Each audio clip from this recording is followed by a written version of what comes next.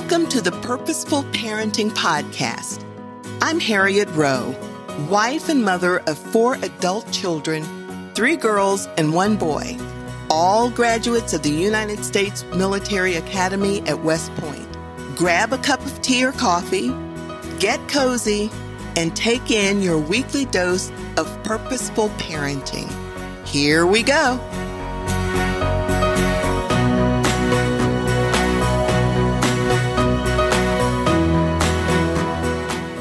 Welcome to another episode of Purposeful Parenting. We've talked about God talking to us and wanting us to spend time with Him, wanting to form a relationship with us. And we talked about why it's important to do that. Now, we need to listen to God. And does God speak? Yes, that's what we've been saying the whole time. God does speak to us. Now, why does He speak to us? Well, let me give you 4 reasons. First, it's because He loves us and He wants us to fellowship with Him. He wants us to have a relationship with Him. Another reason is because we need His direction for our lives, and He wants to give us those directions. The third reason is because we need His comfort and His assurance. Think about when things have gone on in your life and it just seems that there's nowhere to turn. Well, God wants you to turn to Him. He wants to comfort you. He wants to offer you assurance. And number 4, He wants you to know Him. He wants His creation to know Him. He loves us, and because He loves us so much, He wants to give you time to spend with Him, but He will never force it. He gives us free will, and He wants you to come willingly to Him. Now, you need to teach your child how to navigate through life by seeking God. Now, what is it that the Bible says about seeking God's guidance? As I mentioned, He'll never force you, but He will be there for you as you seek Him. You need to seek God's guidance, and just like with other life skills that you teach your children, you need to teach your child to seek God's guidance also. You need to teach them by talking to them. You need to teach them by showing them. And more importantly, you need to teach them by modeling it. Walk the walk. Let them see that you are seeking God's guidance. Now, let's look at 7 steps to seeking God's guidance and hearing from Him. Now, the first is to ask God if there's anything whatsoever hindering you from hearing what He wants to say. In other words, you want to examine your heart and see if you have sinned and if there's anything that you need to ask God to forgive you for. Now, I have to tell you that there are times when I don't know. There's some things that you may sin doing and you just don't know what they are, or you forget. But you know what? God knows that that's what we're like as human beings. So the thing to do is come to Him and just say, God, if there is anything whatsoever that I have done that's keeping my prayers from being answered, from keeping you from speaking to me, please bring them to my mind. And then if He does, and when He does, then confess those sins and be sincere about it. There may be some things that you know, like gossiping or holding a grudge, or sin is sin. There's no big sin. There's no little sin. Sin is sin. And the important thing is that you come to God and you confess your sins. according to 1 John 1:9. And that says, if we confess our sins, he is faithful and just to forgive us of our sins and to cleanse us from all unrighteousness. And when he does that, he has forgotten those sins. If you are sincere when you come to him, he forgets that you even sinned. Now, remember, sin separates us from God. So if we've sinned and we have not asked God to forgive us, then we are separated from him. And as I mentioned earlier, no sin is small. And we need to confess. When we confess, and it's a sincere confession, God forgives us and he hears us.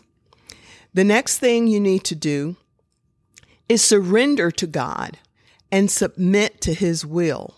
In other words, surrendering means that you need to humble yourself before God. Come before him in awe and in reverence. And to me, this is so easy. Sometimes when I'm thinking about him, I feel like I'm just going to swell up because he is so wonderful. He is so awesome. And when I think back at some of the things that he has done for me, it's like it just makes me stop and have to catch my breath. So come before him with awe and reverence. Open your heart to his word and take the focus off of yourself and focus on God. Let him know that you are coming to him because you want to hear from him. 1 Peter 5:6 says, therefore humble yourselves under the mighty hand of God, that he may exalt you in due time. So come before him, surrender, and humble yourself. Then the third thing you want to do is ask. 1 John 5:14 and 15 says, now this is the confidence that we have in him, that if we ask anything according to his will, he hears us. Now, the important 3 words here is to his will, according to his will. That's 4 words. But the important thing is when we are coming before God and we're asking for something, we are to ask it according to his will. So once again, that's an important reason that we need to spend time in the Bible. Verse 15 of 1 John 5 says, and if we know that he hears us, whatever we ask, we know that we have the petition that we have asked of him. So when we ask him, he hears us.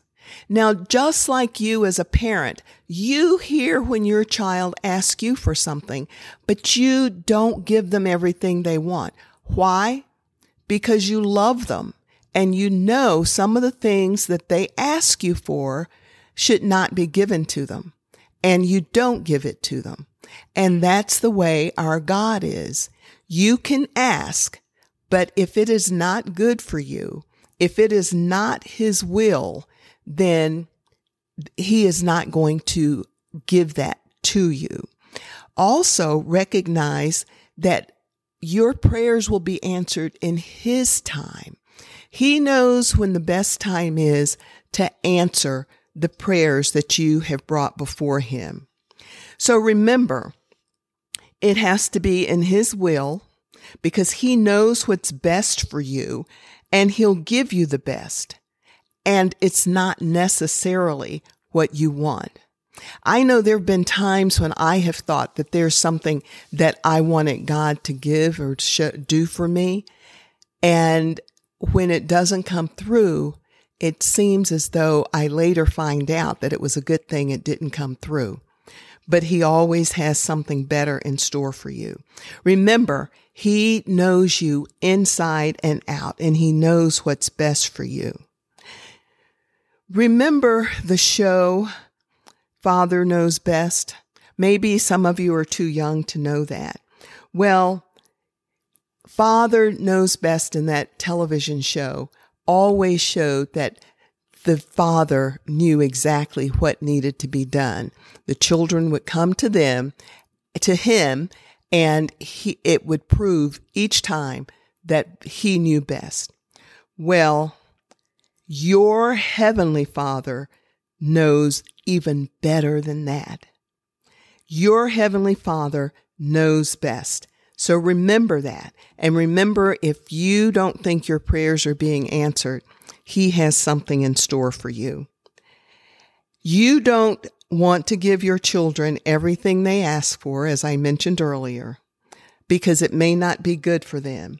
And God, your Heavenly Father, is the same way. He is going to make sure that He does what's best for you. The fourth thing you want to do is meditate on His Word. Joshua 1:8 says, "Keep this book of the law always on your lips. Meditate on it day and night, so that you may be careful to do everything written in it. Then you will be prosperous and successful." God wants you to read His Word, but He wants you to think about His Word. Excuse me. Psalm 119:97 says, "Oh, how I love your law. I meditate on it all day long." And you know what happens when you're meditating on His Word, when you think about Him, if you're looking at a flower and you think about the fact that He made it. It's amazing how if troubles come into your life and you have been meditating on His Word, those things will come back to you and give you the peace that surpasses all understanding. Psalm 119, verse 105 says, "Thy word is a lamp unto my feet and a light unto my paths." His word is the sword of the Spirit, a mighty armor of God that we are to put on every day. A lamp unto my feet and a light unto my path. So if you have a light under your feet and your path, then you won't stumble. And especially when that light is the Lord Jesus Christ. The fifth thing we need to do is believe. Mark 11, verse 24 says, "Therefore I say to you, whatever thing you ask when you pray, believe that you receive them, and you will have them." But again, remember His will, and also take note, the word is believe, not wish. You want to believe that God wants the best for you. Now, the sixth thing that you want to do, and this can be hard, but actually it should be easy, and that is wait. We need to sit back and wait for God to answer. God acts in behalf of those who wait for Him. Waiting does a number of things. It allows us to discover His will. It helps us to fall in step with God. And while we're waiting, we can see fulfillment of our faith and prayers. And waiting is a way of helping us to hear from Him if we sit still and wait for Him. Isaiah 64:4 says, "Nor has the eye seen any God besides you, who acts for the one who waits for Him." You know, we can run ahead of God, or we can wait on Him to act in our behalf. Now, I will admit, there have been times, and it probably will still happen, when I have decided that Harriet knows best, and I have ran ahead of God. And it never worked out for me when I did that. And I know that that's the case. But sometimes there's this human side of us that wants to rush things. And when we do that, we're running ahead of God rather than letting Him run ahead and take care of us. Waiting can make a big difference. The last thing you want to do is receive. Matthew 7, verses 7 and 8 says, "Ask, and it shall be given to you. Seek, and you will find. Knock, and it will be open to you. For everyone who asks receives, and he who seeks finds, and to him who knocks it will be opened." And then Matthew 7:11 says, "If you then, being evil, know how to give good gifts to your children, how much more will your Father who is in heaven give good things to those who ask Him?" So if we as human beings, in all of our weaknesses, look to give good things to our children, just think what God wants to give us. All we have to do is ask Him and make sure we are asking in His will. You know, there is a great peace when you make choices based on God's guidance. You need to teach your child these principles. You need to teach them to ask for forgiveness. You need to teach them to surrender. You need to teach them to be in awe of God and how to meditate on His words. And you need to teach them that it's His will that they want to have happen. You want to show them how waiting on God is the thing to do, not running ahead of Him and doing things on his or her own. Also, you can remember that as you parent and you're seeking God's guidance and you're going through these 7 steps, you can be assured that God will help you to parent on purpose.